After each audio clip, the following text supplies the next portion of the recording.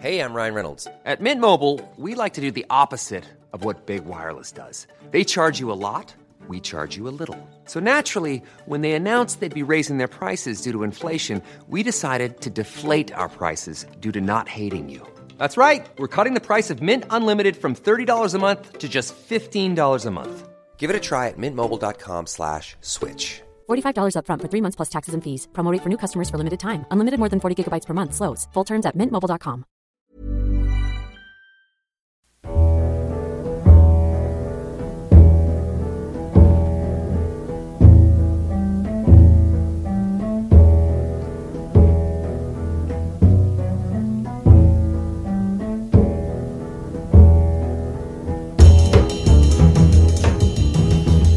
Hello and welcome to the Second Tier Podcast. I'm Ryan Dilks and I'm joined by the David Hockaday to my Marcelo Bielsa.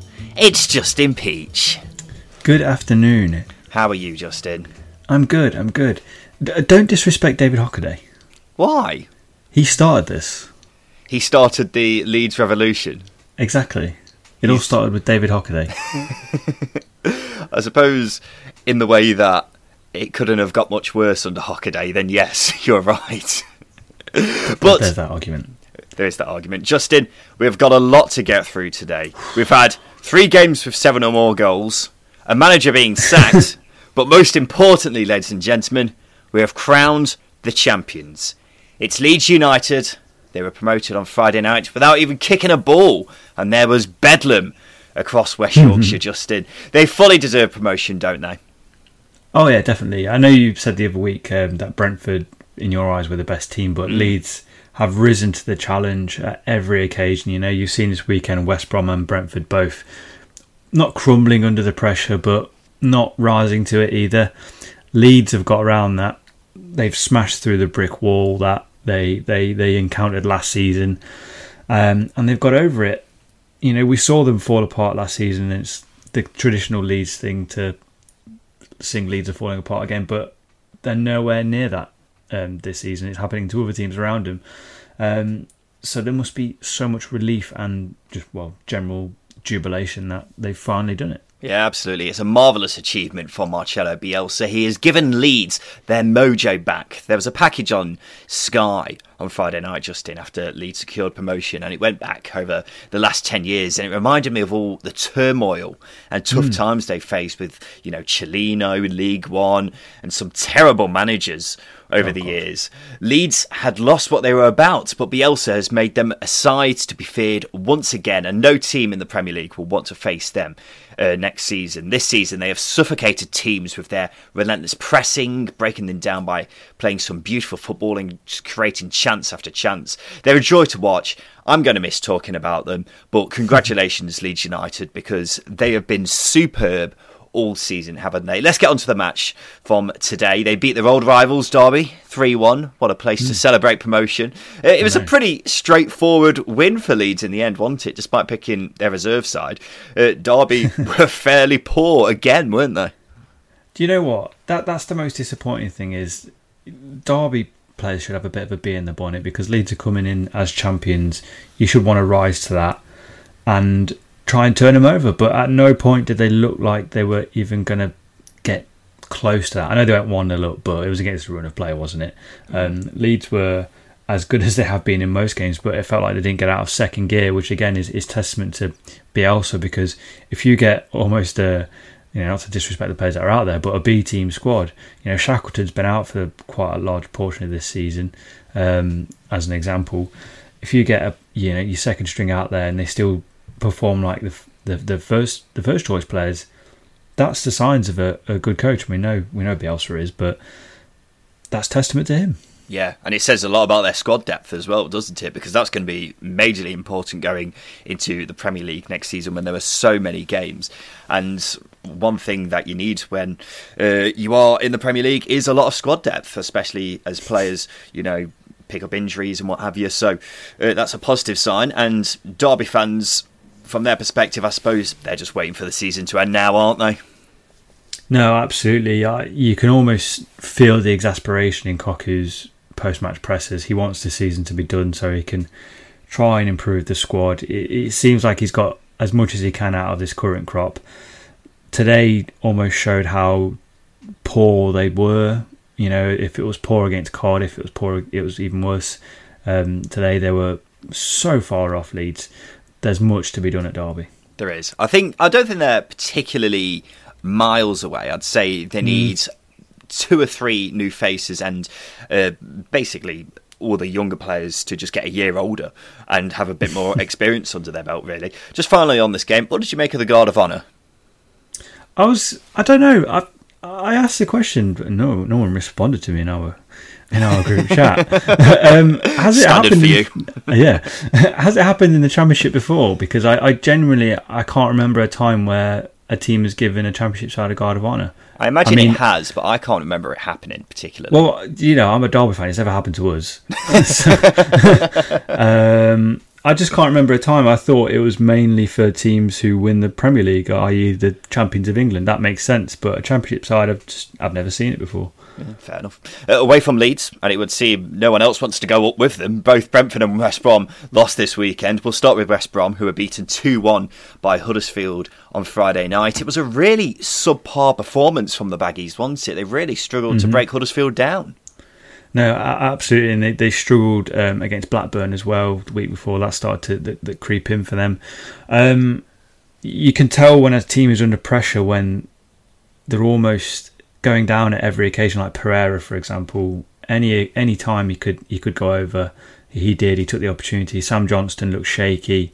They were arguing bizarre decisions from the referee and as I say, that's when you sort of know when teams are under pressure, and they crumbled. They absolutely crumbled. Yeah, so many big players didn't turn up, did they? The only one who was causing problems for Huddersfield was Matthias Pereira, as per usual. But Matt Phillips was anonymous. I forgot he was on the pitch. Yep. Robson Kanu hardly affected the game. Ditto Grady Diangana. Robinson and Grasicki looked a bit lively when they came on, but not nearly enough. And in the end, they were obviously very fortunate that Brentford didn't win on Saturday. But they're coming up against a QPR side on Wednesday, Justin, who suddenly looked a lot more lively this weekend. More of them later. But this was obviously a massive result at the top of the table. But you can't underestimate how important it was at the bottom of the table either, because Huddersfield are now pretty much safe, not mathematically, but their goal difference means we'll almost certainly be seeing them in the Championship next season. But not with Danny Cowley in charge, because he's been sacked. Justin, what on earth are they thinking? I don't know. I honestly don't know. I saw a tweet from a guy who said he spoke to Danny Cowley this morning, who was saying how excited he was about starting the plans for next season. So whatever's happened has come very, very suddenly. And also Huddersfield Town aren't accepting applications for the managerial position. So what does that tell you? I presume it means they've got someone lined up. Exactly. I was...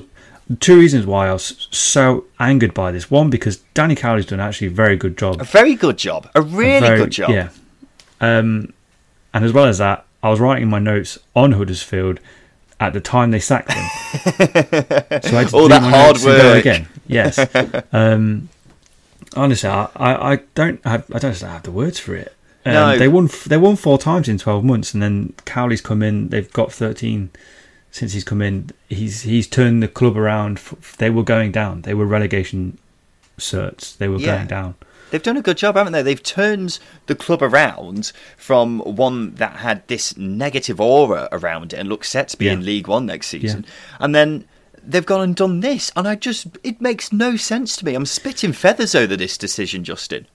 And as well as that, the players that Cowley brought in, Stearman, Toffolo, Willock, Smith Rowe, they've all had an impact. Andy King as well. They've all had an impact in Huddersfield Town staying up. However, the ones that have come in before, Isaac and Benza, Bockhorn, I have no idea.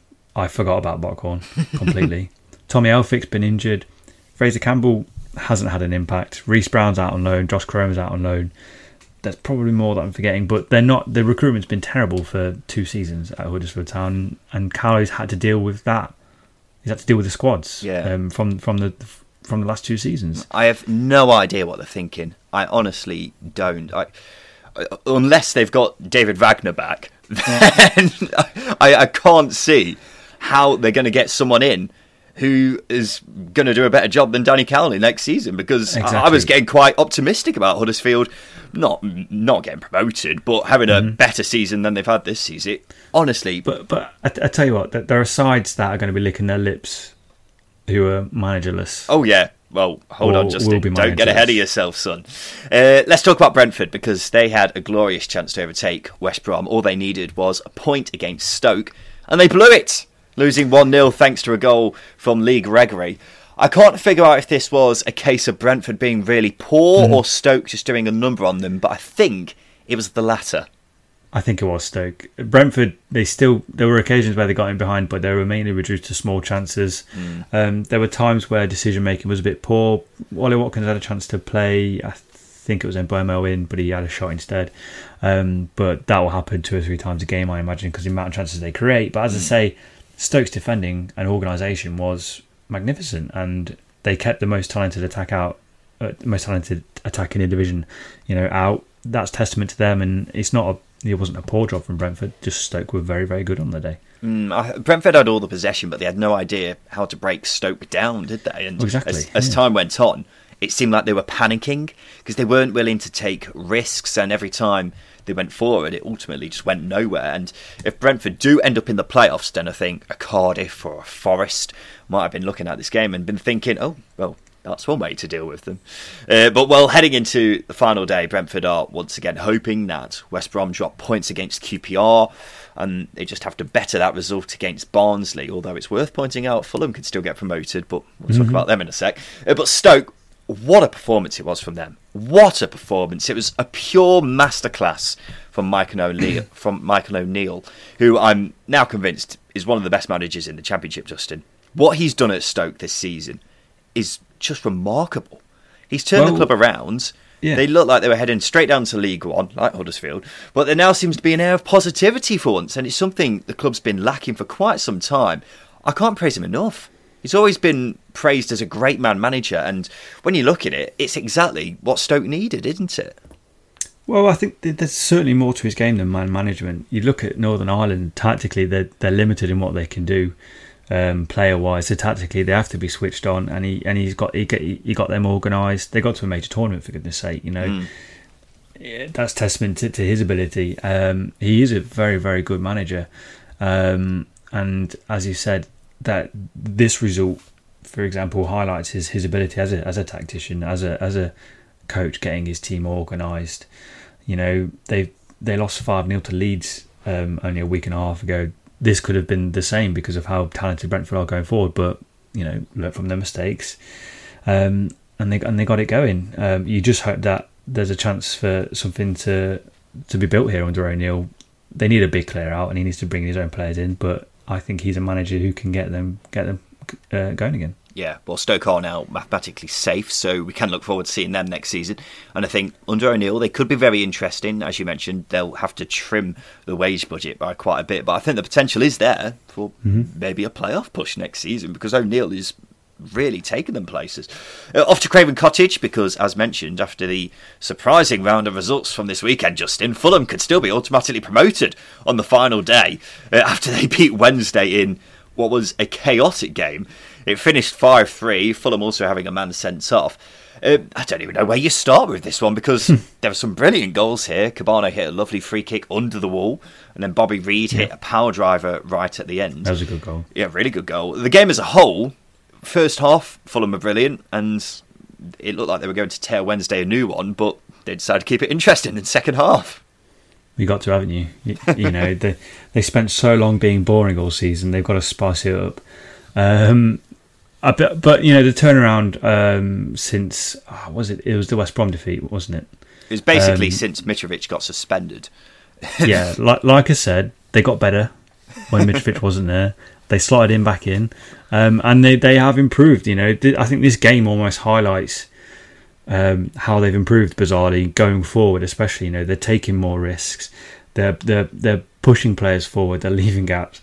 There's an opportunity there for this Fulham side to perform really, really well, and the fact that Cabano, who's scored his first goal for 3 years, has come in and played as well as he has, got a couple of goals, almost shows you that perhaps their recruitment last summer was almost sort of square peg round hole kind of thing. They brought in very direct players, whereas they needed players to fit Scott Parker's system, patient play and whatnot. And I think Cabano fits the bill in some ways. But again, it almost highlights the strength and depth as well. There's quality in this Fulham side, and they now have a sniff of the automatics. So, well, quality has never been a question with Fulham, has it? We all know how much quality they've got there. It's just they needed the right man to, implement getting the most out of the players that were there. But it's something that Scott Parker has struggled with for a lot of the season, but because they've had so much quality, they've still managed to push through and get results on the board. Just quickly on this game, what did you make of Wednesday's penalty? I can't remember it now. It's basically, I can't remember who the player was, but a Sheffield Wednesday player's come in from the right and Rodak has slid at his feet. Oh yeah, no, that was a good tackle. I thought it was a good tackle. It was one of the strangest decisions of the season. I just can't fathom how that's a penalty. Because I think he's given it for a foul by Marek Rodak, because he's the only player who's made any contact with another player, but he's clearly got the ball. No, I thought that was a really good tackle. Yeah. If a defender makes that, I'm buzzing. That's a good tackle. I have no idea why he's given that as a penalty. I don't think Rodak could have got more of the ball unless he just picked it up with his hands. Well, all eyes will be towards the last game of the season on Wednesday then, Justin, because Fulham need to win away at Wigan, but they're also relying on West Brom losing to QPR and Brentford not winning against Barnsley. So it's unlikely, but this is the Championship, and as we've seen this weekend, anything can happen. Right, let's go to the relegation battle, which is incredibly confusing with Wigan's points deduction if it does happen. But I'll just quickly explain who is where at the moment, Justin, if you don't mind. So Hull are down, although not mathematically yet, because the goal difference pretty much means they are down. Then further up, this is where it gets a bit more confusing, because Barnsley have given themselves a chance of staying up after winning against Forest today, but they've got to win at Brentford. Then Luton in the relegation zone at the moment on 48 points, which is the same number as Charlton, but if Wigan are deducted points, then they'd be on 46, and then Luton would be outside of the bottom three. Then just above all these sides are Birmingham and Middlesbrough, who are only 2 points ahead of Luton and Charlton, so are at risk of relegation, but if Wigan are deducted points, then they're not. Do you follow? I'm on it. Obviously, the Wigan points deduction is subject to appeal, but at the moment we can only assume it is happening. But on Wednesday, we could end up with a situation where teams don't know whether they're actually relegated or not. It's a massive mess, really. We'll start off with that game. That means Hull will almost certainly be playing in League One next season after losing 1-0 to Luton. The situation at Hull just makes me incredibly sad, Justin.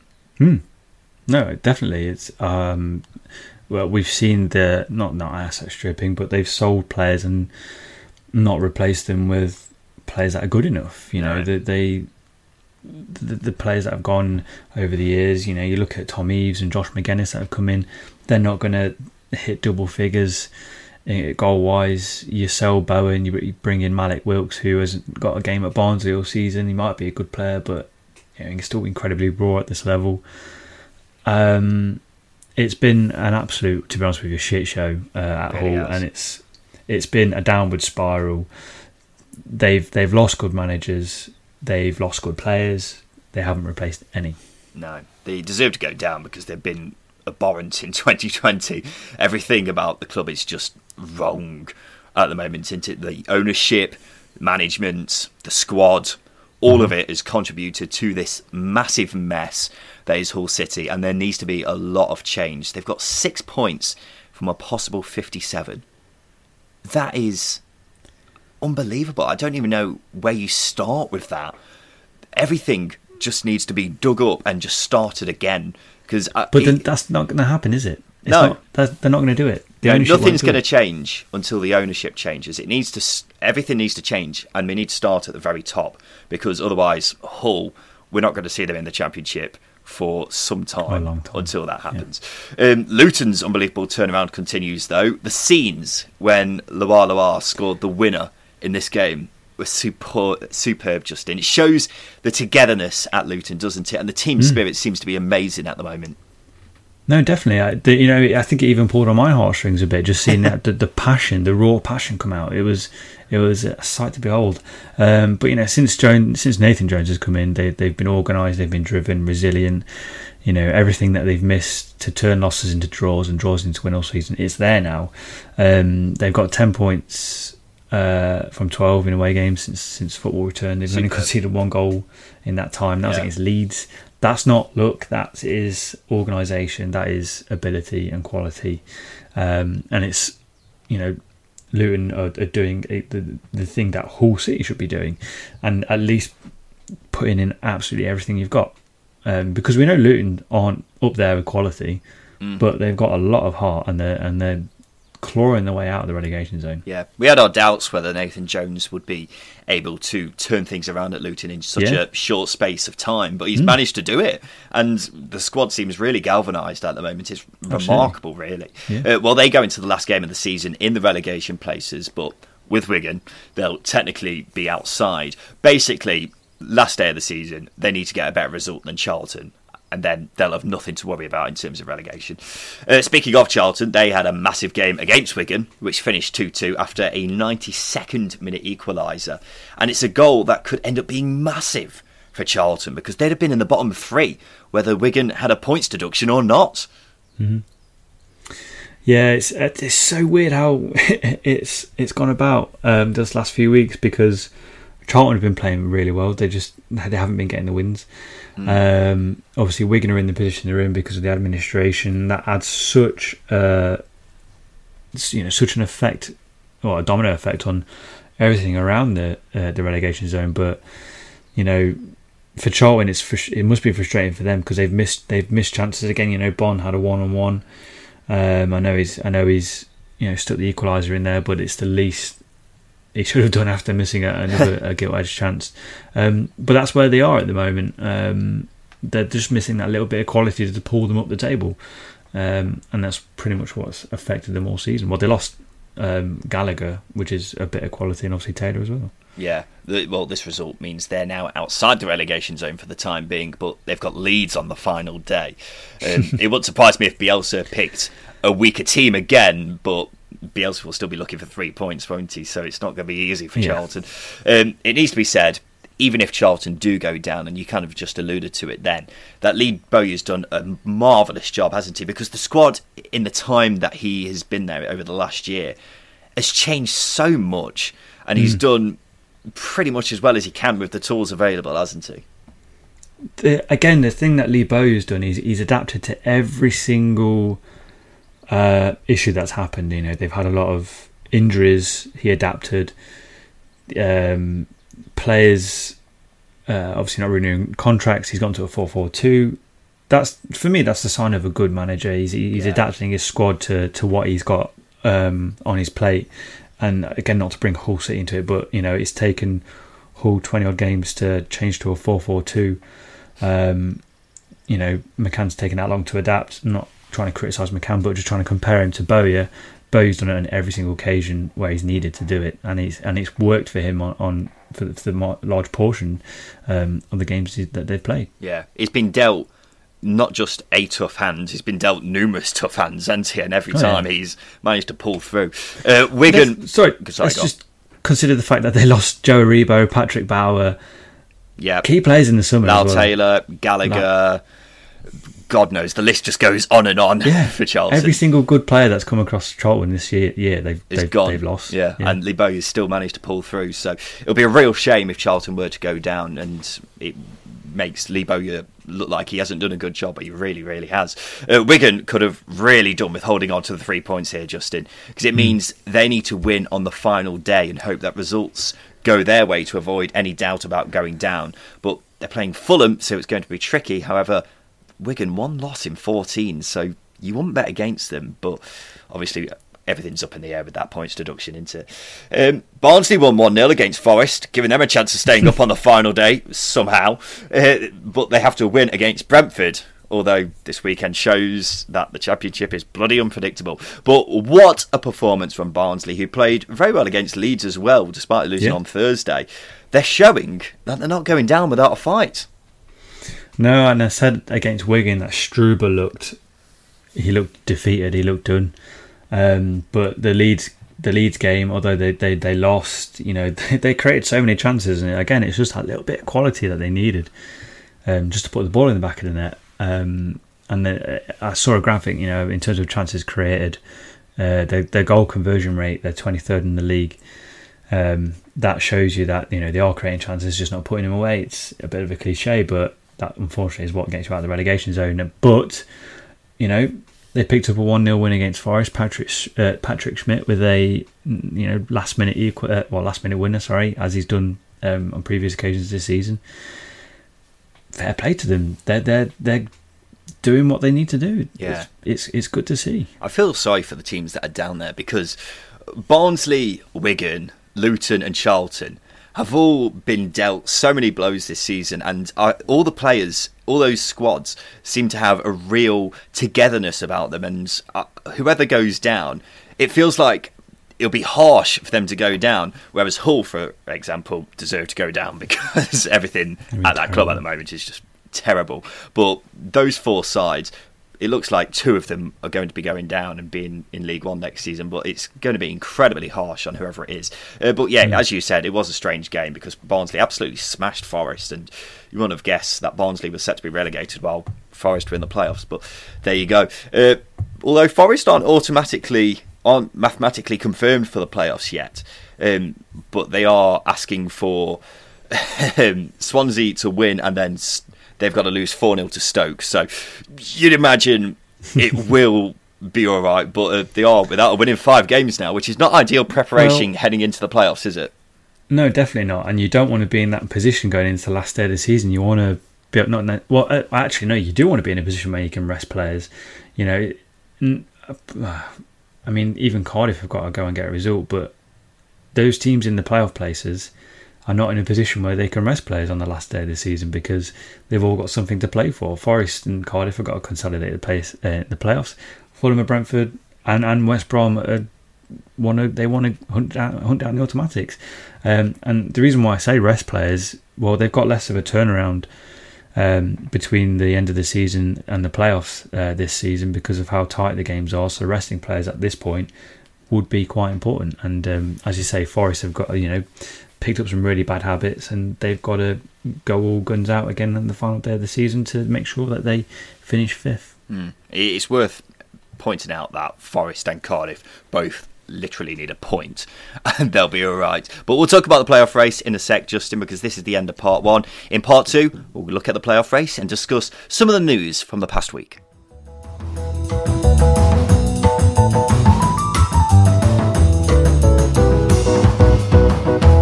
If you could see us recording, you would notice that Justin and I generally wear a different football shirt almost every week. There's nothing that fuels nostalgia more than an old football shirt. And guess where you can get them? classicfootballshirts.co.uk. Absolutely. I spent plenty of money there and got myself some cracking purchases. Just recently I started sporting an AZ Alkmaar training shirt and a Hoffenheim training jumper. So pretty different. Exactly that, and it's not just football shirts. You can get training wear, footballs, boots and match-worn stuff from former pros. There genuinely is something for everyone, no matter which side you support. So find what you're looking for at classicfootballshirts.co.uk or visit them in-store in either London or Manchester.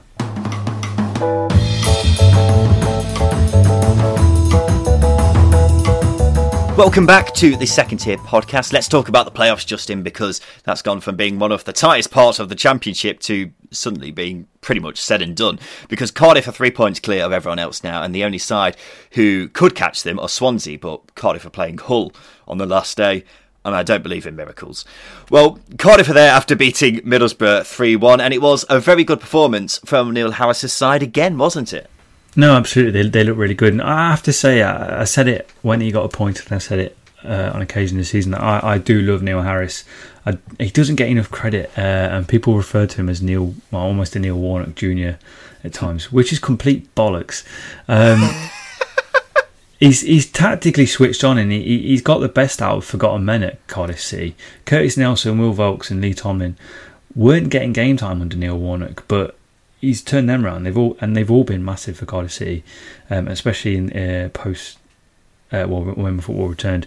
And I have to say, I do fancy Cardiff in the playoffs, mainly because of Neil Harris. It's just whether there's enough in the side goals wise to see them over the line. They don't score the most, but neither are they the most resolute defence. Well, defensively, they've looked a lot better since the restart. Morrison is playing the best he has pretty much since they got promoted a couple of seasons ago.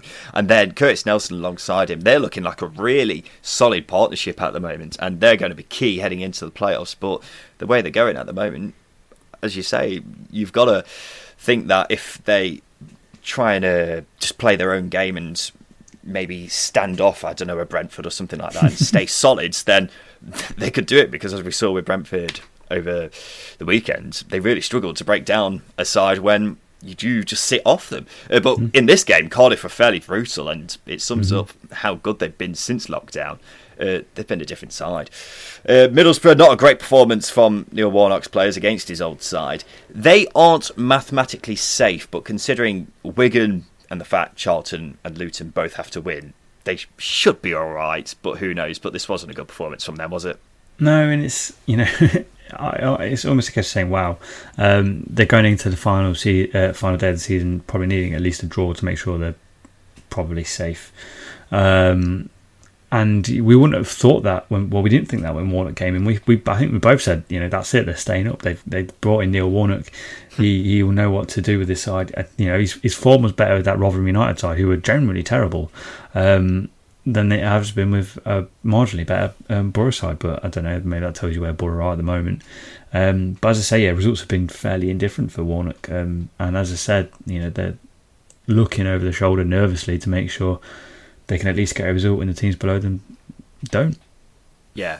I keep mentioning the points deduction, but at this moment in time, all they've got to do is just make sure, haven't they? And not leave it up to that appeal that could be decided God knows when. Well, yeah. I was going to say, relying on an appeal or relying on an EFL charge is just a terrible way of going about it, isn't it, for any football club? Yeah, maybe just focus on the pitch. Swansea beat Bristol City 1-0 thanks to a goal from Connor Roberts. A fairly even game, actually, that Bristol City will be disappointed not to have got a point from, but nonetheless, it is a win that Swansea needed. However, as mentioned, they are relying on Cardiff dropping points, and that is looking fairly unlikely on the last day, isn't it? No, absolutely, but Swansea are quite similar with the relegation sides, and I've said it already, that they're going at it with a bit of a fight, and they're going into the last game of the season with the playoffs in their sights, but that's to the detriment of Steve Cooper. He's done a really good job. He's had to rely on youngsters, so what he's achieved this season is quite significant. Compare that to Cardiff City, Forest, Fulham, Brentford. They've all spent money, whereas Swansea haven't. They've brought in loans, frees, and players we completely forgot existed. So, fair enough to Steve Cooper. Yeah, he's done a good job, hasn't he? They've looked a lot better since lockdown, but their form just before lockdown's what's really cost them any chance of getting in the playoffs. So it's something to work on, isn't it? But the one concern that you would say is that they've got a lot of players on loans, and you don't know how many of them are going to get back next season. It's Bristol City's first loss since Lee Johnson was sacked, but again, not a bad performance from them. They've got Preston on the last day, which at one point looked like it could be deciding the playoff race, but not the case anymore. Speaking of Preston, they beat Birmingham 2-0. It's a result that leaves Blues in a bit of trouble, but similarly to Middlesbrough, Charlton and Luton would both need to win, and that's before you even mentioned Wigan. Nonetheless, it's no win in 13 now for Birmingham, and they're another club who are starting to look in a bit of a state, aren't they? Yeah, I mean, there is the outside chance of them going down, like there is for Borough. It's unlikely, but it can still happen. You can't take anything for granted in the Championship. But they're going to need another last day escape, which is, considered the money they spent, the position they're in, is an absolute travesty. It's ridiculous. They've got some really good players. They've got Jeremy Bella, Dan Cowley, Jude Bellingham, Sunjic. They spent a lot of money, and they got goals in Lucas Jutkovic and Scott Hogan, but it hasn't worked post lockdown. Defensively, I think they are weak. I'm not a fan of Harley Dean or Mark Roberts. We like Maxime Collin and Christian Pedersen. So where has it gone wrong for Birmingham City? Where has it gone wrong? I've seen a lot of Blues fans who are really angry with everything that's going on at the moment, and it seems like if there were fans there would be a really toxic atmosphere at St Andrews at the moment, but luckily there aren't any fans there, but the heat is really on there at the moment, and it seems like a lot needs to change there as well, because they're lucky that their bad form didn't start earlier. Otherwise they'd be in a lot of trouble. The club just badly needs a bit of stability, doesn't it? And they need to get in a young manager who will stay at the club for longer than a season. Luckily, I've heard a certain Mr. Cowley is available, Justin. What do you think of that? I say, last couple of jobs that have come up, you've said a young manager. You're getting a bit ageist, aren't you? Well, I just think there are so many young managers available at the moment, and taking someone who has a bit of potential takes you up to the next level. And Danny Cowley, I just call him Mr. Cowley.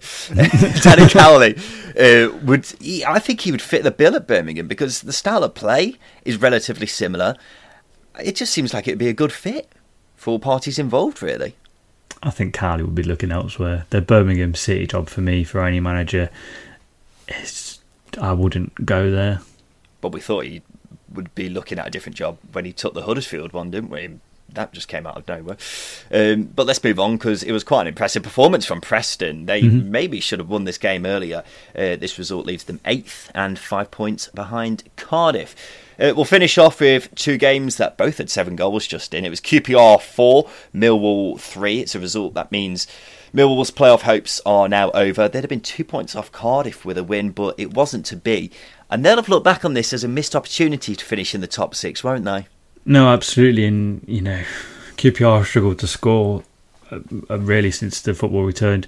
So, for them to get 4 goals against a Millwall side that's still quite good defensively is a massive surprise. And obviously, Millwall have been a fairly, hot and cold team since football returned. So, really would be frustrated if you're Gary Rowett, because there's potential in that side to do a bit more. But I think, with another striker and another winger, I think Millwall could be a playoff team next season.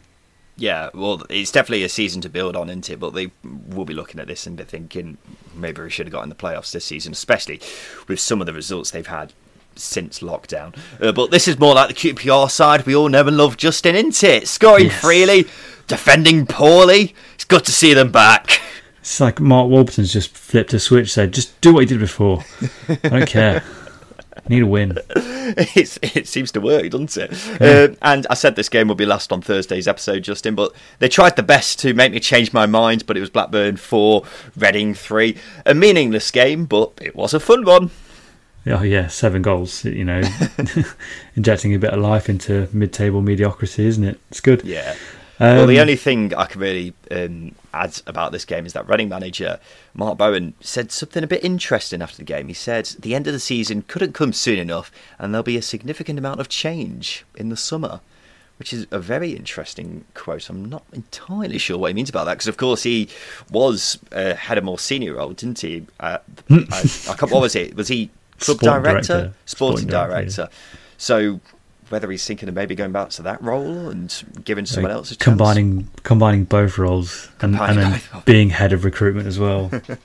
He can do Who knows? We'll be interested to see. Let's get on to the news, Justin, because next season we'll be joined by Wycombe Wanderers after they got promoted to League One in the playoff final. How exciting. You're looking forward to talking about Wycombe next season?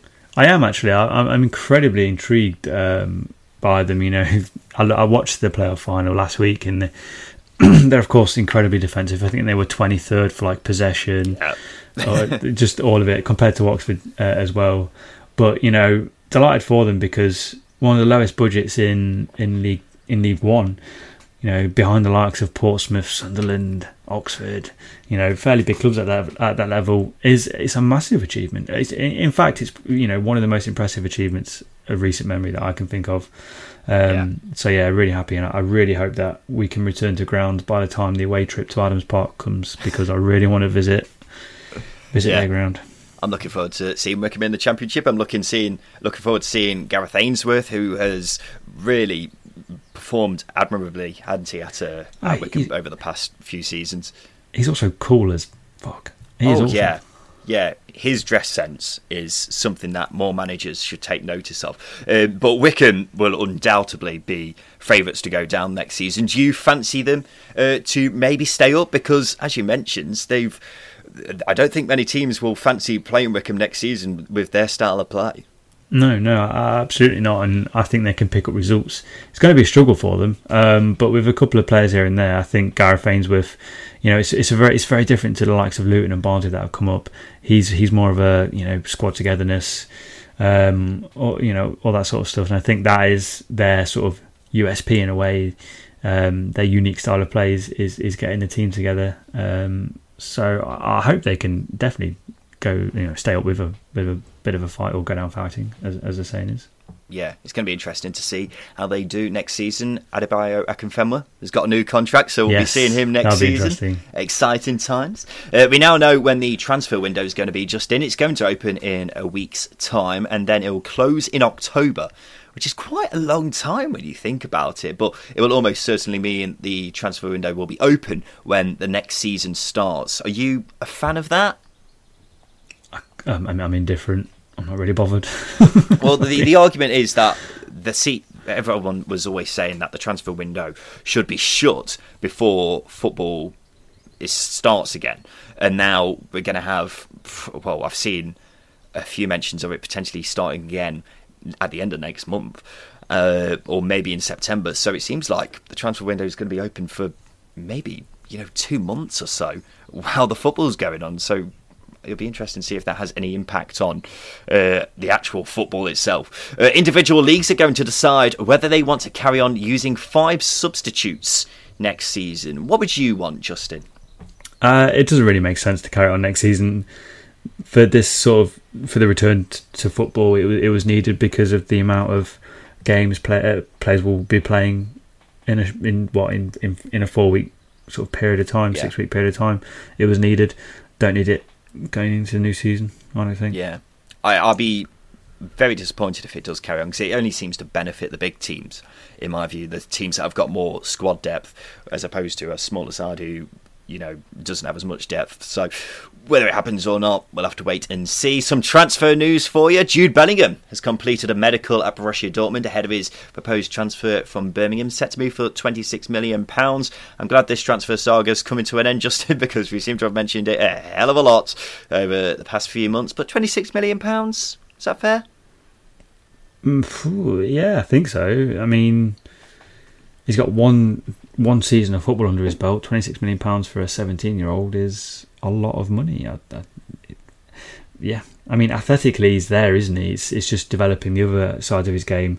To be there at that age of 17 is you've got a good few years coming ahead of you. I just look forward to seeing him progress, really, because Dortmund is the place to go, I think. Yeah, Dortmund's definitely the right club for him, isn't it? And as you mentioned, he is very young still. He's still very raw, but if they manage to develop him right, then they're going to have one hell of a player on their hands. Worth pointing out that Dortmund had 4 cars waiting for him when this was funny. when he went to get his medical, and they all drove off in different directions to try and hide him from the German media, which I'm very much a fan of. Bamboozling indeed. Brighton have indicated that Ben White is part of their plans for next season, although there are still numerous reports that Leeds will still try to make his loan permanent. One thing that I've been thinking of, Justin, now that we know Leeds are definitely going to be in the Premier League next season, is that they definitely need to sort out the centre-back position, don't they? Mm-hmm. If they are going to be they are going to be in the Premier League next season, and there are actually quite a few positions they need to sort out, because I know they've been linked with numerous strikers, a centre-back as well, so they've got the work cut out in recruiting, haven't they? Yeah, and you also consider the fact that Dallas, Ayling, Cooper, Berardi, Click, they're all over the age of 28, 28 and over, so they're not a young bunch. So in terms of this style of play that Bielsa implements, how long have they got where they can be optimum, play at that optimum level is an interesting thought. But centre-back will be a problem area as soon as Ben White leaves the club. Yeah, it's definitely something they need to strengthen, and if they can't get Ben White back, and also Jack Harrison's only on loan, isn't he? Although I imagine he might end up going back next season. They've extended his loan. Oh, have they? Yeah. Well, there you go. He'll definitely be there then. And then the only final bit of transfer news is this story, which I find very strange, Justin. QPR winger Bright Say Samuel is reportedly set to join Club Brugge for £5 million, which is a weird move because I'd have thought they could probably get more than £5 million, really. Yeah, he's got a year left on his deal, so I'm not surprised that the fee is that much. It's a good deal for both sides, I think. Weird that he's going to Belgium, though, isn't it? It's just a place to be, you know. Is it? Kemal Roof went there. It's a nice country. It's not too far away from England. You know, there's good beers. Good beers in Belgium as well. Yeah. Let's go to Belgium. They'll be in a bit of trouble though, QPR, won't they, if they lose him and Eze next season? Well, it'd be interesting to see if they can actually reinvest the money, because they've been cash strapped for a couple of seasons, which is why we tipped them to go down this season at the start of the season, because they weren't able to spend any money. So it'll be interesting to see what they can do with the money that they do bring in. Yeah, definitely need to replace the two of them if they do go, don't they? Right, let's get on to the Craig Bryson pub quiz, Justin. This is the part of the show where Justin is going to give me 6 clues about a Championship legend. All I've got to do is guess who they are. They will have made 200 Championship appearances at least and will have played in the Championship relatively recently. So, Justin, can you give me the first clue, please? I made 288 appearances, scoring 47. Oh, wow. Okay. That's an interesting scoring record, because that's just shy of 1 in 4. So that sounds like a striker, or a very... It's like a 1 in 6. 1 in 6? It's around there, isn't it?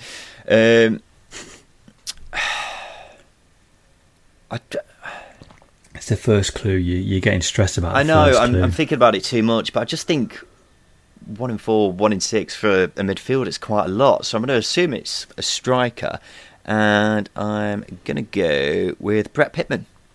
No, great shout. Forgot about Brett Pittman. Go on. I made my debut in English football in 2009 before going on to play for 3 more sides in the Championship. 2009 would imply he's still playing. So, 3 more sides in the Championship. I'll go. How old would it be? 2009. I'm going to assume he made his debut around 19. So he'll be 30. There's a lot of overthinking today. Yeah, there's a lot of speculating that's going on here. Let's see if there's any method to my madness. I've got to pick a striker who's in his 30s. Luke Varney. No. Remember Luke Varney, because you robbed me of a... Yeah, because you accused him of not being a Championship legend, which is extremely harsh. He's not a Championship legend. Right. Get over it. No, me get over it. Anyway, I have played in the Champions League, Europa League, but never the Premier League. What? Ooh. Champions League? Oh, wow. Okay, this is a mind bender. Champions League, Europa League. So that implies that he's foreign or Scottish. Champions League, Europa League, but never the Premier League. I'm going to go Pablo Hernandez.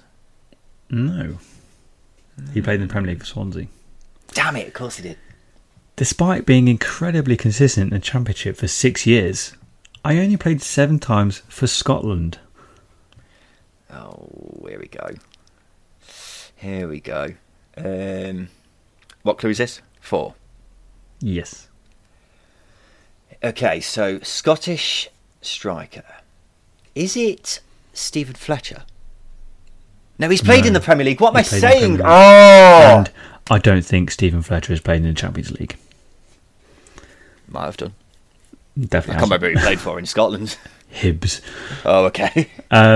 You might get it on this one. I played in the Europa League while at Birmingham City. Europa League for Birmingham City? Oh, wow. Oh, this is a mind bender, isn't it? Europa League for... Is it Chris Burke? It is Chris Burke. Thank God for that. Who did he play in the Champions League for? Rangers. Oh, okay. That's a long time ago. Hang on a minute. He made his debut in 2009? For Cardiff City. Oh, Championship debut? Yes. Oh, you got me. Okay. I made my debut in English football. Right. You tricky little bugger, you. Oh, yes. That was a good one, though. Chris Burke is definitely a championship legend. Have we done that before? I don't think we have. I feel like I'd remember it. But he's played for Rotherham, Forest, and of course Cardiff City and Birmingham. Chris Burke is a quality player. A really I loved good player. Him. Football Manager, he was unbelievable. I tell you what, his assist record was unbelievable. He had that one season with Birmingham where I think he got about 40 goals and assists. Something like that. It was unbelievable. It was a season they played in the Europa League and he got player of the season that season. I'm not bloody surprised. He had one of the best seasons a championship player's ever had. But, ladies and gentlemen, thank you for listening as per usual. This has been the Second Tier Podcast. We're slowly winding down towards the end of the season now. It's the final day on Wednesday, so you'll hear us again on Thursday when we'll go through everything that has happened, and then we've got the playoffs. We're there, Justin. We are there. I've been Ryan Dilks. I've been Justin Peach. Thank you for listening. Make me feel alright. Make me feel alright.